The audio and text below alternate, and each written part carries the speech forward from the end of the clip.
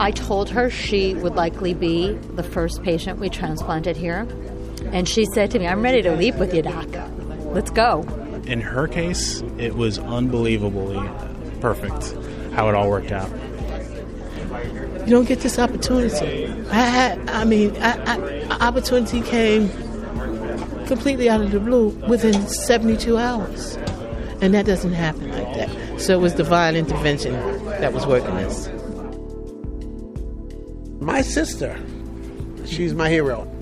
If she touched you, if you was in here when she talked and you didn't have a tear in your eye, something's wrong with you. Those are the voices of Dr. Garen Stevens, Dr. Brian Lima, Yvonne Fleming, and the last voice was Antonio Fleming, describing his sister Yvonne, who was the recipient of a new heart, the subject of the first transplantation procedure performed on Long Island, and the subject of this edition of Health Story. Hi, I'm David North. Yvonne is 63, a resident of Brooklyn, and just days after her historic procedure, she and some of her life-saving doctors and teammates spoke with reporters at Northwell's Sandra Atlas Bass Heart Hospital in Manhasset, New York. I was expecting she'd be a bit worn and frail after her experience, but be ready for the power of her spirit and enthusiasm about the next phase of her life. I am so pleased to meet you. Hi, David. How you doing? I'm so pleased I came today. I'm glad you did. Well, let me start talking with you, Yvonne. There's just two levels here. On one hand, this is a marvelous medical story, but it's also a wonderful human story. I didn't know I was going to be this. I didn't know I was going to be a recipient. I didn't know anything. I just knew that I wanted to continue with life. And I have a second chance to continue with life, and I'm going to make it even better than what it was. Well, I had a massive heart attack in November, and they told me I lost like almost 75% uses of my heart. So therefore, my heart would go boom, and then it would stall, and then it would go. So I had trouble breathing. Water was filling up on my lungs constantly. I was in 3 different hospitals, and I had fluid on my lungs, and I couldn't breathe or anything like that. When I came here, that's when we talked about, having the transplant. I didn't want an LVAD. LVAD is where they put a piece into your heart that helps your heart pump while you're waiting for a heart. I didn't want that. After they explained it to me, I said, well, if I can get a heart, I can get a heart. I just put it out there. And it came. And it came within 72 hours. The medical director of North Shore University Hospital's transplantation program for Northwell is Dr. Garen Stevens. Dr. Stevens describes the circumstances threatening Yvonne's life.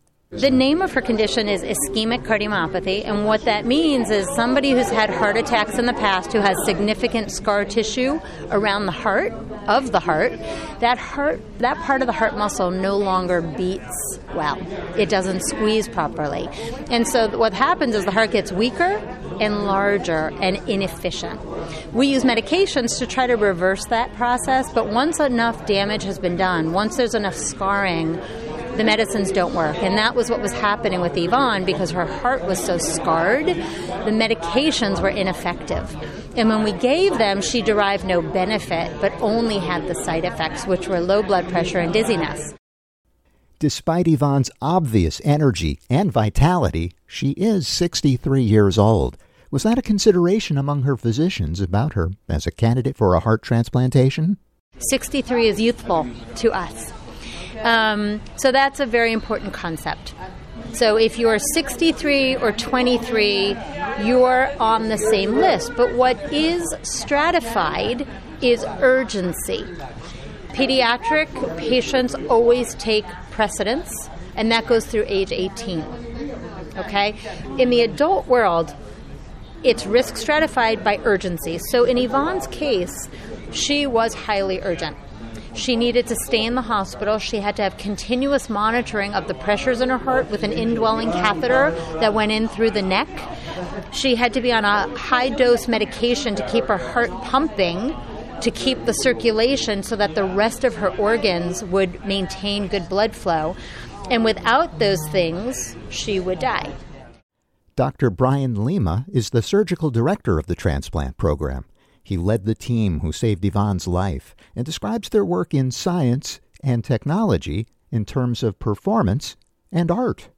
It's just the flow of it. It's a delicate and sort of intricate dance with your assistant kind of following, moving with you as you go to each connection. And then nothing beats that magical moment when you reintroduce blood into this heart that was in a bucket, in an ice cooler. It traversed hundreds of miles, and all of a sudden it starts beating on its own. It just instinctually knows what to do. Nothing beats that. It was unbelievably perfect how it all worked out. He's the conductor, right? There's an orchestra going on around him. He not only has the patient in front of him to consider, but coordinating with the donor team, the procurement surgeon, having all of those parts in motion. I attend in the operating room as well during these cases because as the transplant cardiologist, we're there to work with the surgeon and help in this coordination.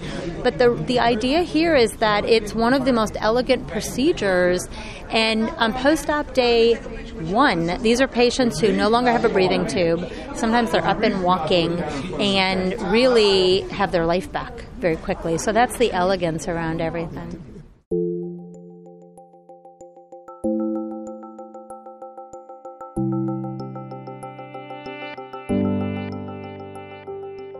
The first thing I did when I came through, I looked down and I seen my heart beating, and I cried because I hadn't seen my heart beat like that in a long time. And that was the happiest, beautifulest thing I ever did see. And then afterwards, they was amazed because they was like, wait a minute, nobody don't start recovering like she did as soon as they got a heart. But I was so happy. Congratulations, Yvonne Fleming. And congratulations to your band of lifesavers at Northwell's Sandra Atlas Bass Heart Hospital. Hi, I'm David North, and this is Health Story. Yvonne's story is inspiring and historic. Hers was the first transplantation procedure performed on Long Island. Authorities say each year, as many as 500 New Yorkers die waiting for a life-saving heart. Dr. Brian Lima says Yvonne Fleming's successful surgery at the Sandra Atlas Bass Heart Hospital is good news for millions of our neighbors. Long Island and the greater New York City metropolitan area is obviously one of the most heavily populated areas in the United States and vastly underserved with advanced heart failure care. Based on our population, we are almost last in the United States for number of heart transplants per the population. So being able to participate and help deliver that care to those folks that don't have access to it is, to me, there's no greater mission in my career that I could possibly hope for. What other people need to know is that patients from Long Island can now be taken care of at home. We no longer are taking our sickest patients, our sickest dying patients, having them travel 2 hours away from home in some cases just to get into the city where they're away from family and friends and their natural support while they're waiting for a life-saving heart transplant. We now offer that service right here at home, right in their backyard, where they can be with their family, see their loved ones, have all the right support. That's the most important message. We're bringing care home. You no longer have to leave Long Island to get advanced heart care. Those days are gone. We can do your transplant here. We're going to make it easier for you. Thank you, Dr. Brian Lima and Dr. Garen Stevens. Policy protects the identity and location of heart donors, but the lead heart procurement surgeon for Yvonne's procedure says those donors and their families are the heroes of this story. Dr. Syed Hussain. And we really got to honor those donors, those families who actually agreed to give their loved ones organs because it benefits so many people. I think that's what it reflects, the goodness in people. It really reflects the goodness in all of us.